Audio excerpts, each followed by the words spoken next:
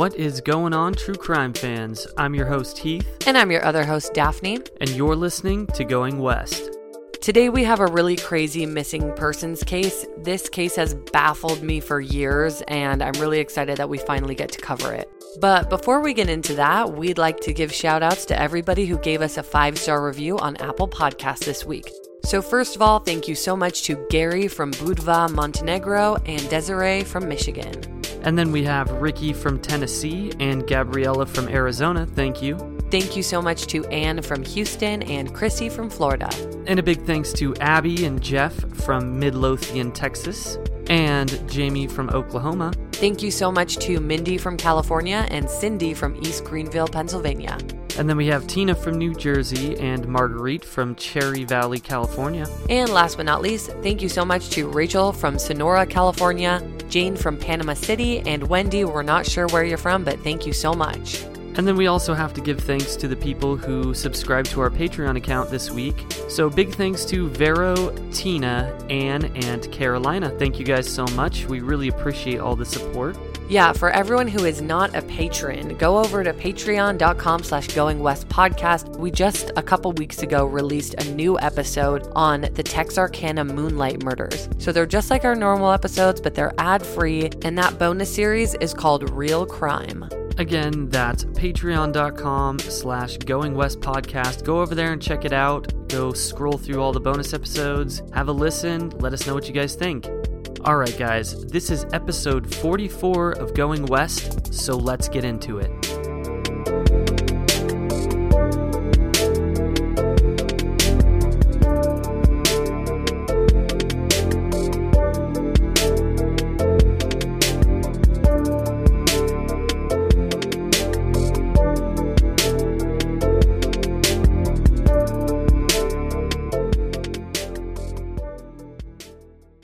We've got a very different kind of sponsor for this episode, The Jordan Harbinger Show, a podcast you should definitely check out since you're a fan of high-quality, fascinating podcasts hosted by interesting people. The Jordan Harbinger Show covers such a wide range of topics through weekly interviews with heavy-hitting guests.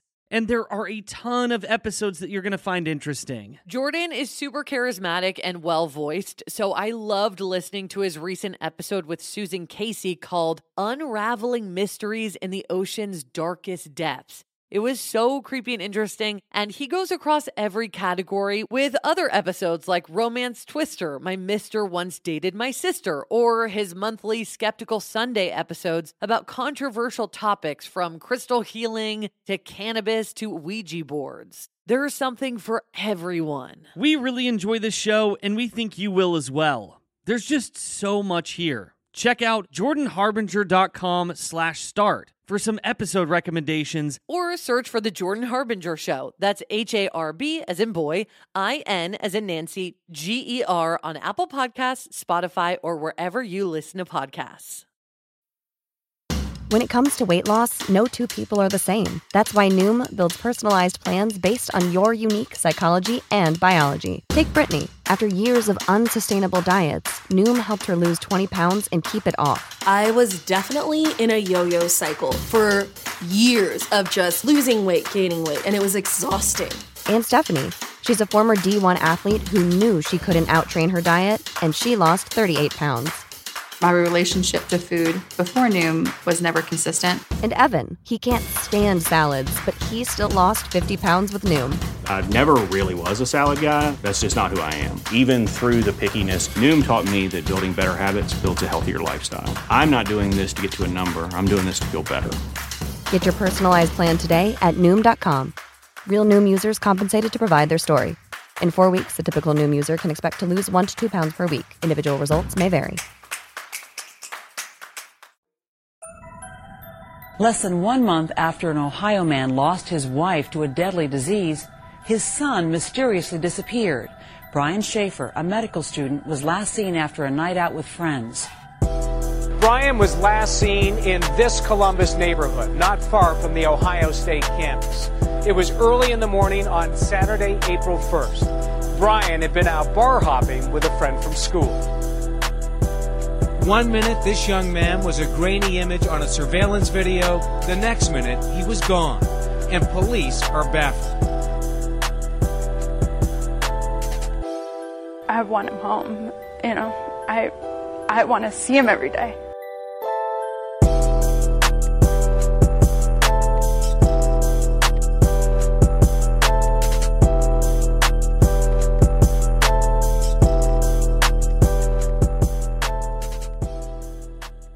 Brian Shaffer was born on February 25th, 1979 in Pickerington, Ohio, which is a suburb in southeast Columbus, to his parents Renee and Randy Shaffer, who then went on to have another son, Derek. Brian was always a very smart kid, and he was really interested in academics since childhood, but he definitely didn't shy away from making a ton of friends. He ended up graduating from Pickerington High School in the spring of 1997 and then decided to pursue a career in medicine. When he graduated high school, he started working at JCPenney as a part-time employee, which he only did for a few years until he decided to quit so that he could focus more on college, which he began attending in 1999. He would spend the next 4 years studying microbiology at Ohio State University in his home city of Columbus until he graduated in 2003 with a bachelor's degree. Then he became a radiology tech assistant at the Ohio State University Hospital. The following year, in 2004, Brian started attending Ohio State University College of Medicine to continue studying to become a doctor.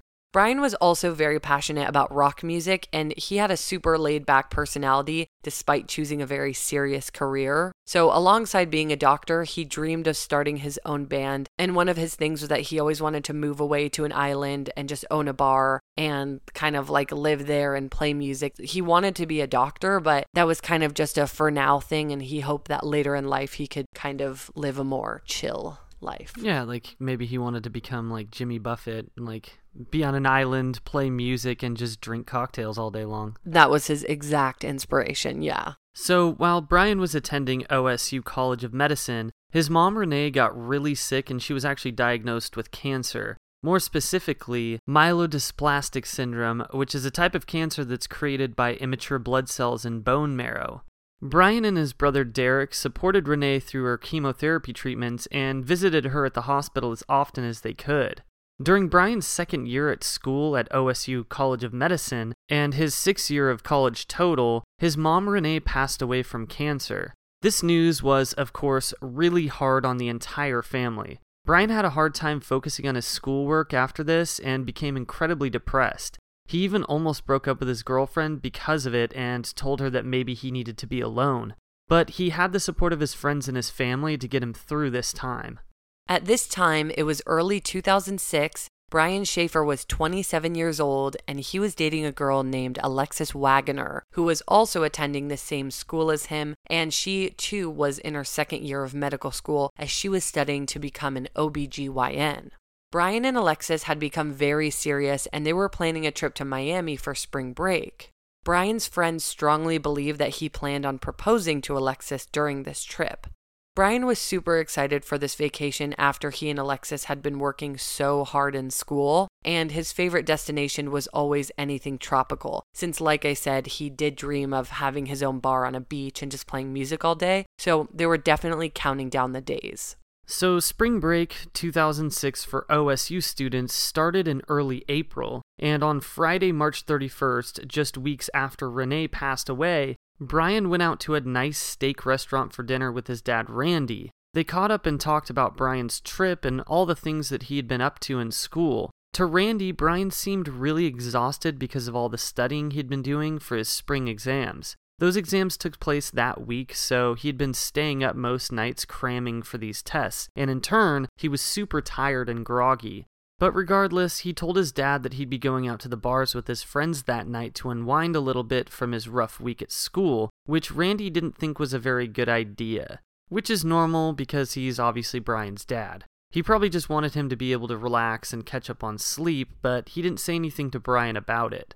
During their dinner, they really connected and become a lot closer since Renee's death just 3 weeks earlier, so that night Brian even told his dad that he would see him as much as he could since he really struggled emotionally without his wife. That night, around 9 p.m., Brian headed over to a local bar called the Ugly Tuna Saloona, which was a bar in the campus area that was a popular place for college students to dance, get drunk, and potentially eat seafood. So this bar wasn't a standalone establishment, and it appears to have been a part of a complex of restaurants and bars, so the kind of place that had a parking garage. Brian planned to meet his friend William Florence, who went by Clint, and was also previously Brian's roommate. Earlier that day and into the night was a big bar crawl that much of the student body was taking part in. So Brian and Clint planned to hit multiple bars throughout the evening. They started by taking shots at the Ugly Tuna Saloona and then went to another bar. Brian's girlfriend wasn't there that night because she had been visiting her parents for the weekend in Toledo, Ohio. At about 10 p.m., Brian called her but got her voicemail, so he left a message telling her that he loved her. After midnight, Brian and Clint met Clint's friend Meredith Reed at a bar in the area. Brian had walked to the Short North that night, which is the strip where a bunch of college bars were, but he and Clint had ended up at a bar down the street, so they all got in Meredith's car when she arrived and they headed back to the Ugly Tuna Saloona. So Brian only lived about 6 blocks away from the bars, so he usually just would make that walk. At this point, Brian and Clint had been drinking for about 3 hours. While they were all enjoying a night out drinking, Brian said that he was going to go talk to the band that had been playing at the Ugly Tuna Saloona that night.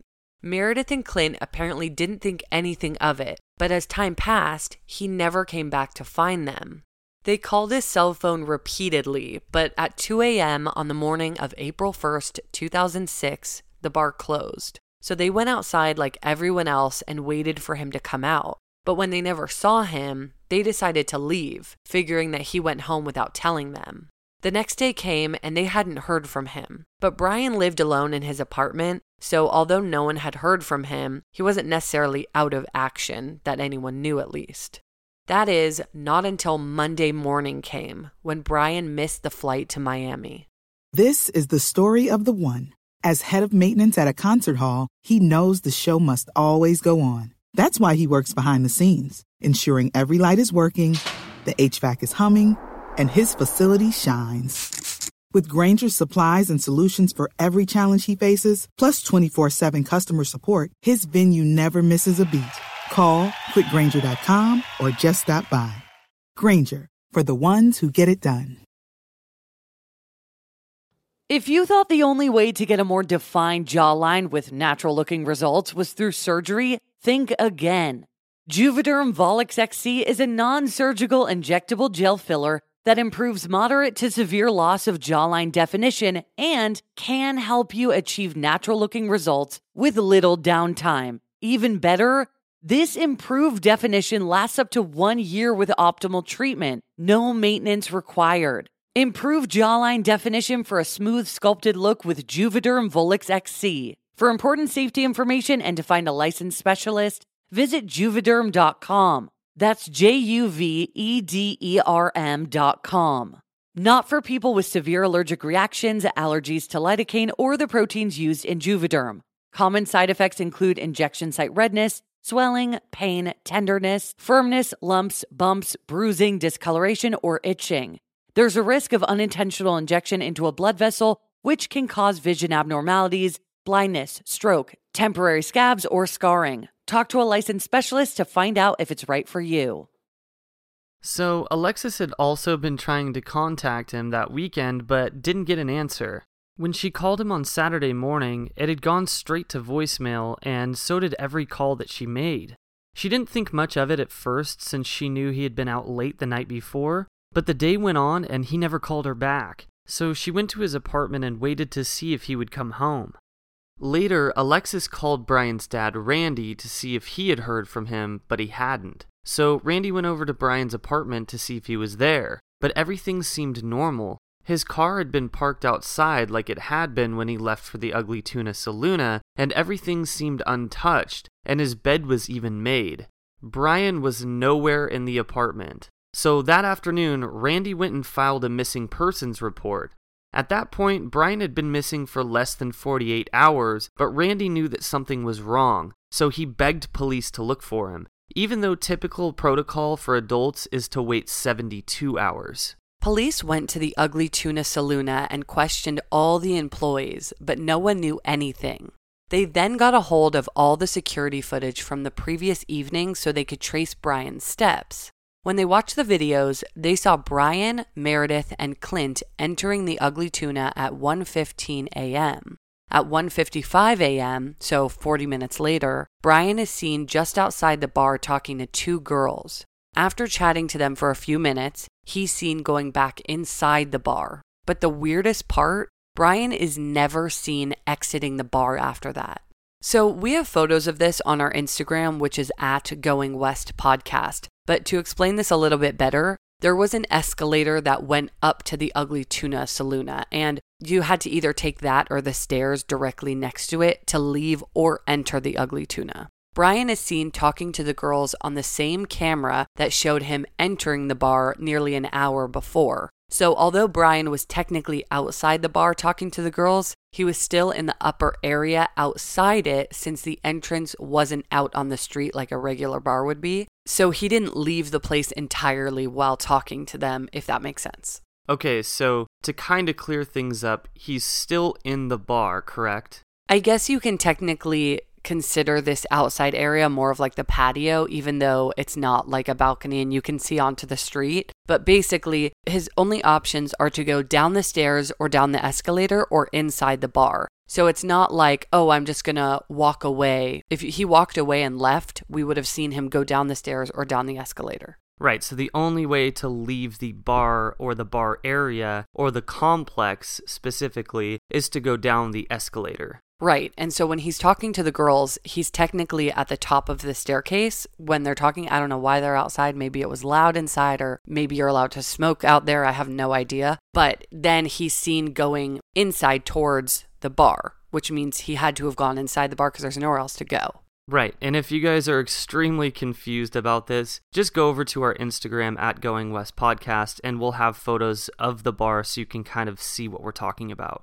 Police checked all the footage countless times, and in the video, the one and only door in the place, Brian is never seen leaving, like we mentioned before. Brian's brother and dad, along with Alexis and Columbus police, posted missing persons flyers all over town so that everyone knew to look for Brian. As days passed, they searched through every trash can on campus and in the bar area, as well as the Olentangy River, which was the river that ran through the center of Columbus. Even with cadaver dogs, they couldn't find any trace of Brian. So going back to the security footage, police believe that it was possible that Brian had, for whatever reason, changed his clothes before leaving the bar. But then that begs this question: why and where did these clothes come from? The other idea is that he left out the only other door in the place, which wasn't used by the public. At that time, the place was under construction, so that door was used by construction workers as a service door. Police figured that Brian was fairly drunk around 2 a.m., since by that time he'd been drinking for 5 hours. And as far as we know, he had been taking shots for 5 hours. I don't know if he was taking shots that entire time, but there's a big difference between drinking beers for 5 hours and taking shots, so I'm sure at this point it's 2 a.m., he's probably fairly intoxicated. Right. We didn't get word on that from Clint or Meredith exactly what he was drinking. I know that he did start the night drinking shots, but I don't know if maybe he did slow down or how much alcohol was actually in his system, and I don't know if they even knew that. I'm sure they were watching what he was drinking. When we go out, I know what you're drinking because I see you, but they didn't say, unfortunately. So with all the construction going on, if Brian did indeed stumble out the service door, workers believe that something could have happened there since it was hard enough to maneuver around sober. But the reason this theory wouldn't even necessarily make sense is because Brian isn't seen on any security cameras in the area after 1:55 a.m. If he had gone through the service door, he'd still have been seen on cameras from other bars as well as the parking garage and probably even the street. So the fact that he isn't seen on any cameras, even the 3 surrounding bars, is incredibly strange. So that service door eventually did lead you down to the street, and there was no camera outside of that door. But like you said, he probably would have showed up on the camera outside another business on that street. It's not impossible for him to have gotten away not being seen on camera if he had left through that service door. It's just unlikely. When Brian Shaffer was last seen, he was wearing an olive green polo t-shirt with a white long sleeve shirt underneath it, along with blue jeans, white Adidas sneakers, and a yellow cancer awareness bracelet. He was 6 foot 2 inches, around 165 pounds, and he had brown hair and hazel eyes, and his left eye had a black spot on the iris.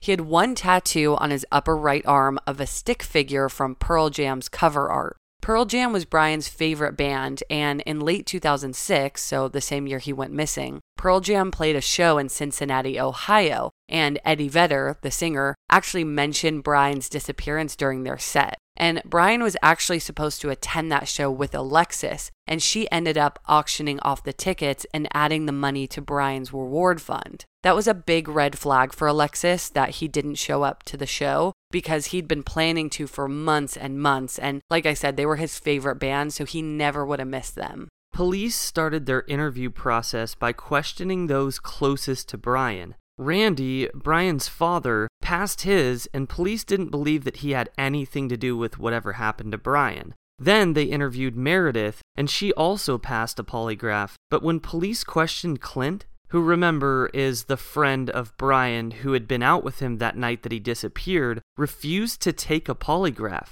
Since Clint wasn't a suspect, considering they didn't have any idea what happened to Brian, he was allowed to refuse and he was let go. But a lot of people question why he would refuse when this case involved one of his best friends. And if he was innocent, why refuse to take the lie detector test in the first place? If you're looking for plump lips that last, you need to know about Juvederm lip fillers. With Juvederm Volbella XC and Juvederm Ultra XC, your lip look, whether it's subtle or bold, can last up to 1 full year with optimal treatment and no additional maintenance. Find a licensed specialist and see if it's right for you at Juvederm.com today. That's Juvederm.com. Add fullness to lips in adults over 21 with Juvederm Volbella XC or Juvederm Ultra XC. Do not use if you have severe allergies or a history of severe allergic reactions, or if you are allergic to lidocaine or the proteins used in Juvederm. Tell your doctor if you have a history of scarring or taking medications that decrease the body's immune response or that can prolong bleeding. Common side effects include injection site redness, swelling, pain, tenderness, firmness, lumps, bumps, bruising, discoloration, or itching. As with all fillers, there's a rare risk of unintentional injection into a blood vessel, which can cause vision abnormalities, blindness, stroke, temporary scabs, or scarring. For full important safety information, just visit Juvederm.com. As true crime listeners, you're aware of the dangers out there in the world, so why not keep your home as safe and secure as possible? Daphne and I do this by using SimpliSafe. For award-winning security and peace of mind wherever your summer plans take you. When we get ready for our summer trips this year, I will feel so much better about leaving the house knowing that SimpliSafe has our back, just freeing me from my constant anxieties. And also, something I love is that their system blankets your entire home in protection, from break-ins to fires to floods. And with indoor and outdoor cameras to choose from, you will feel safe any time of day or night. And SimpliSafe is backed by 24/7 professional monitoring agents to help stop crimes in real time. Which is part of why they were named the best home security system of 2024. SimpliSafe has given us and so many listeners real peace of mind, and we want you to have it too. Right now, get 20% off of any new SimpliSafe system with Fast Protect monitoring at simplisafe.com/goingwest. There's no safe like SimpliSafe. Heath and I are major sufferers of seasonal allergies. They are the worst. It can even be difficult to host this show when our noses are all clogged up. We have tried brand after brand, but luckily, for those of us who live with symptoms of allergies, we can live Claritin Clear with Claritin D. And big shout out to Claritin for supporting this show and providing us with samples. Designed for serious allergy sufferers, Claritin D has 2 powerful ingredients in just 1 pill that relieve your allergy symptoms and decongest your nose so that you can breathe better. I feel like I sneeze all day long. I always have an itchy face, but now I can actually go outside in the grass and not have a sneeze attack or be stuffed up thanks to Claritin D. Are you ready to live as if you don't have allergies? It's time to live Claritin Clear. Fast and powerful relief is just a quick trip away. Find Claritin D at the pharmacy counter. Ask for Claritin D at your local pharmacy counter. You don't even need a prescription. Go to Claritin.com right now for a discount so that you can live Claritin Clear. Use as directed. We know you guys love a good mystery, especially one with twists and turns. Am I right? This is why you guys are going to love June's Journey.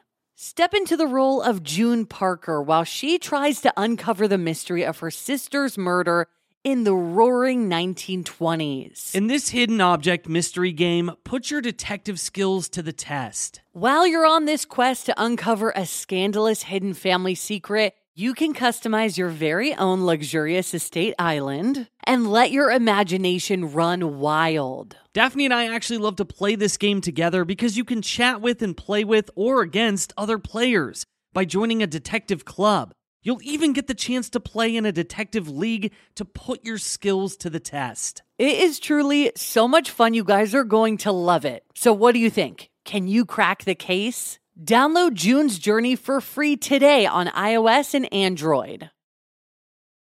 Since word was spreading in town so quickly about Brian's disappearance, police were able to find and interview the two young women who Brian had been talking to on camera at the Ugly Tuna Saloona, but they were never asked to take a polygraph. Their names were Brighton and Amber, but they didn't have much to tell about Brian or about where he went. They said that they spoke to him briefly, but it was just a regular conversation. Police also questioned the band that Brian supposedly went to speak with before he went missing, and they said that they didn't remember him at all. The case pretty much went cold after this. Months went by and Brian didn't touch his bank account, use his cell phone, visit his apartment, or talk to any of his friends or his loved ones. Something weird did happen to his apartment, though, the month after he went missing, which was May 2006. So at 2 a.m, someone kicked in the front door of his apartment, and I guess they were still, I don't know who was paying for his apartment, but it was still there, and it was still his. So someone kicked in the front door of his apartment and stole a TV and a couple DVDs, and the police, an hour after it happened, called Alexis because they thought maybe it was Brian trying to fake a break-in and take some of his stuff.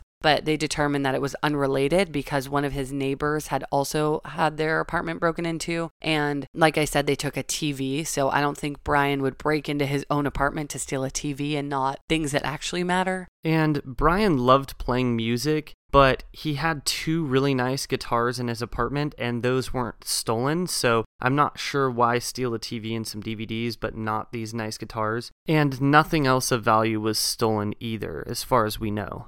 His girlfriend Alexis got in the habit of calling Brian's phone every night to see if he would answer. She originally believed that he had run away, so she always hoped that he would answer the phone, but his phone went straight to voicemail every time, except for one time in September 2006, around 5 months after Brian disappeared. Alexis called Brian's phone before bed as usual, and it rang 3 times before going to voicemail. Brian had Singular Wireless at the time of his disappearance, so once Alexis told police that the call rang, they checked to see which cell tower Brian's phone pinged off of. And the call was detected by a cell tower in Hilliard, Ohio, which is 14 miles outside of Columbus. And we know that cell towers usually have a 5 to 10 mile accuracy rate. So Singular feels that this occurrence was likely due to a computer glitch and that Brian's phone hadn't actually been turned on, meaning that it likely wasn't actually ringing on the other end. But this, of course, isn't concrete.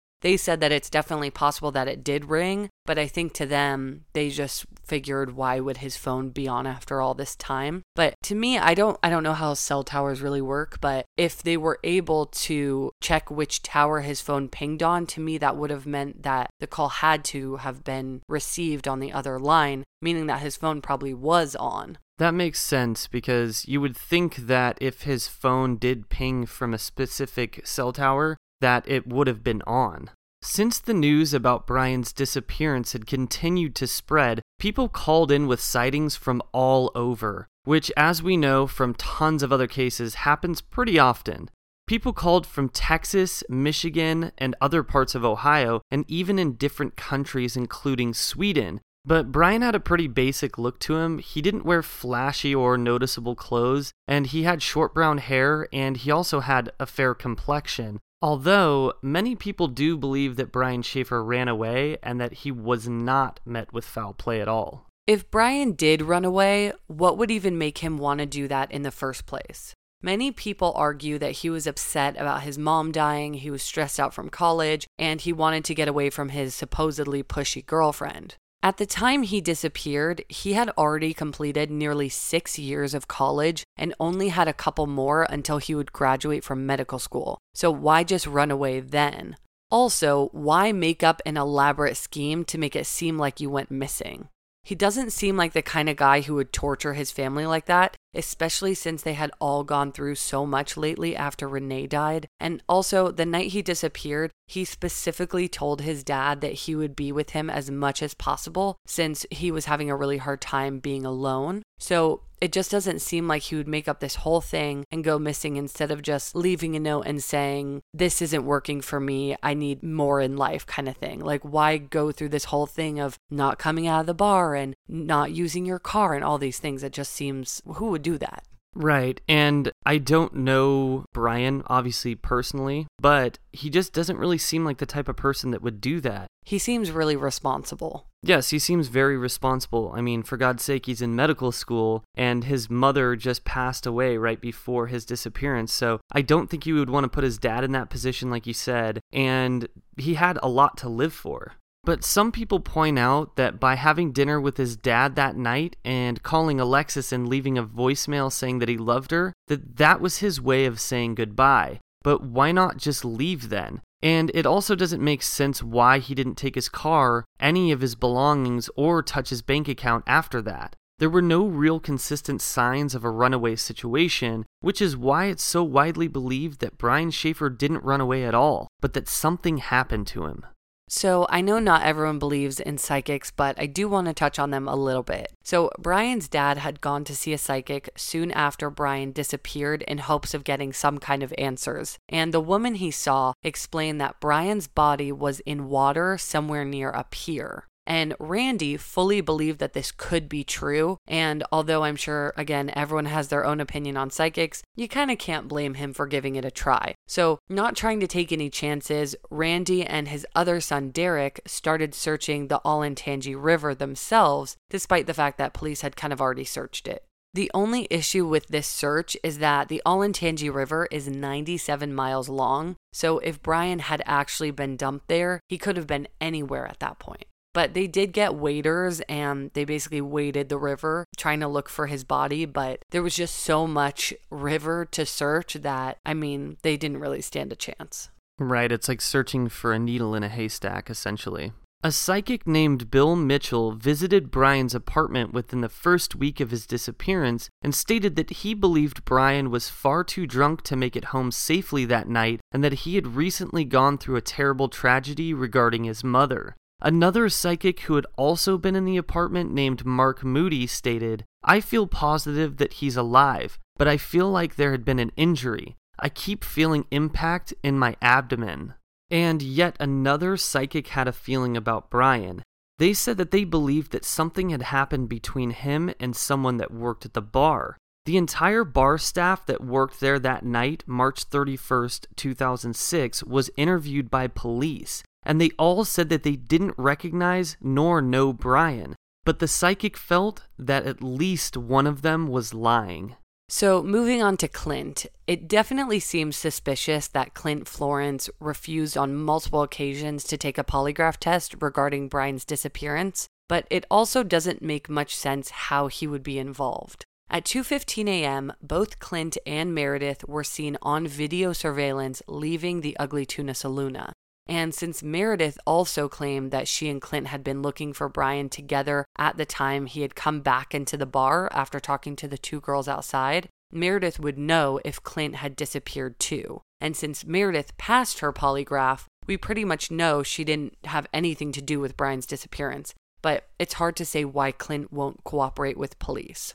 But it has been said that Clint lawyered up and that they were the ones to suggest that Clint shouldn't do the polygraph because legally it would be safer. So your automatic thought would probably be, well, if he's innocent, he has nothing to hide. But at the same time, if a polygraph becomes inconclusive or you fail because, let's say, you're nervous or generally emotional about the case, you automatically will look incredibly suspicious, even if you are innocent. And everyone has different opinions on polygraphs. Many people think they're bogus anyway, but in the eyes of the law, if you don't pass, that's kind of a big red flag. So it's possible that Clint's lawyer was just aware of this and didn't want to risk it, and that it doesn't necessarily mean Clint is guilty of anything. Also, he answered all the original questions that police asked, so it didn't really seem like he was hiding anything, but we can't be for sure about this. And we also read that some people who believe Brian ran away also think that maybe Clint knows where he went, and that's why he doesn't want to take the polygraph. But Derek, Brian's brother, believes a little differently. He says that he always had a weird feeling about Clint, like maybe there was something wrong with him. He just got this weird vibe whenever they saw each other. Also, after Brian's disappearance, Derek stated that Clint acted like he almost didn't even care about the situation and that he didn't seem like his best friend had just vanished at all. He was even speaking negatively about Brian. Yeah, I definitely think that there's a lot of kind of suspicious things surrounding Clint, but again, I can't pinpoint exactly what that would be. Another popular theory is that Brian was looking for drugs from the bar staff and was taken to the back where he was met with foul play, either on purpose or by accident. With this theory, it's also believed that Brian was killed in the bar and that he was taken out by employees later. This would make sense with the fact that Brian was never seen leaving. So whether or not drugs were involved, and it's important to note that all his friends state he wasn't the drug type, it's possible that either something happened to him in the employee area of the bar and the staff covered it up, but when he initially went missing, police brought cadaver dogs into the Ugly Tuna and they didn't find his scent at all. So if Brian had been killed in the bar, it would have been very likely that the dogs would have found his scent somewhere, but it's also not impossible that they wouldn't. Right, because you think about it, there's a ton of foot traffic in this bar, so there's probably a ton of people sent in there, especially because there's different people coming in and out of the bar every day. So it might be kind of hard to determine if his body was in fact in the back of the bar. I don't know what the employee area looks like at the Ugly Tuna Saloon or the kitchen or whatever back area that they would have. I think that would be helpful to know. I don't know what went down at this bar. I don't even know if Brian would go behind the bar and ask for drugs. That doesn't even seem to make sense anyway. But I would really like to know if on that back service door or even in the front door, if anyone saw employees taking out trash or anything like that. I know the police looked at this footage so many times and really studied it. So I wish that we knew if they saw employees taking out trash or taking out a cooler or anything that Brian potentially could have been put into. If in fact this theory is true, I'm sure it's possible that he could have been killed in the bar and taken out that way. So I wish we knew more about that footage regarding the employees. And this is pretty reminiscent of the Kenya Monhe case. And if you guys haven't listened to it, it's in our library, so go check that one out. But in that case, the killer actually puts her in a cooler and she's taken to and from this bakery kitchen. So it's very possible that this could have happened to Brian. So I want to touch a little bit. I want to go back to the construction situation. Another theory is that Brian drunkenly wandered into the construction area, fell into a pit and passed out, and then he was covered with cement. So it's possible that Brian is still in that building today, and that would explain why he was never seen leaving. It seems a bit unrealistic that construction workers wouldn't see Brian in that hole and just fill it in, but some point out that once an area is cleared, they don't check it again. They just fill it. So it's possible that Brian was passed out or asleep, and they in fact didn't see him, and they filled the hole, actually killing him. That's definitely another plausible theory. Again, it seems kind of crazy. Why would they not check before filling in a hole? I wish we knew more about what that construction zone looked like in general so we can determine whether or not that is a viable option. I mean, I don't think it's probably too likely. And like we said, these are just theories, but we obviously have to cover every single one. But I don't know if it would be likely if he was in a hole like that. It just kind of seems far-fetched a bit. Anything seems possible in this case because none of it makes any sense. So we'd love to hear your guys' theories about what you think happened to Brian Shaffer. Alexis called Brian's phone for a year until she finally stopped trying. Around 2 years after Brian went missing, in September 2008, his dad Randy died in a freak accident. There was a very heavy windstorm in Ohio, and Randy was cleaning up the debris in his front yard. While he was tidying up, a branch blew off a tree and struck him, killing him. He wasn't found until the next morning when his neighbors noticed him lying in his yard, and they called police. An obituary was created for him online, and there was a comment section where people expressed their condolences. One comment read, "To Dad, love Brian," and they tagged the U.S. Virgin Islands. Many people saw this comment and it blew up because people immediately started to believe it was Brian and that he had run away after all. But police investigated this and concluded that this comment was posted from a public computer in Ohio, so they believe that it was definitely a fake. And for people who do these kinds of things, please don't be an asshole. This is really frustrating and very frustrating for the family as well and the friends. Just don't do stupid stuff like this. Well, also, I was thinking about this, how this goes back to the runaway theory anyways, and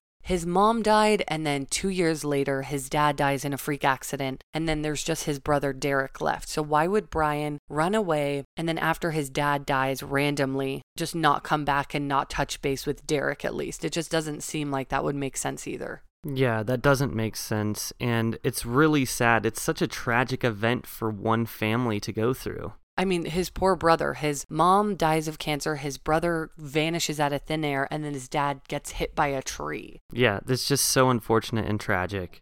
The Ugly Tuna Saloon closed in May of 2018 after being open for 14 years. The same owner ended up opening a new location called Ugly Tuna 2, just a half mile from its original location. Alexis Wagner went on to marry a man in 2009, so 3 years after Brian's disappearance, and they have 2 sons together. She now has her own practice as an OBGYN outside of Toledo, Ohio. Derek is the only surviving member of Brian's immediate family, and he's still living in Ohio, hoping that he will one day find out what happened to his brother. If you know anything, please contact Central Ohio Crime Stoppers at 614-645-8477. If requested, you can remain anonymous.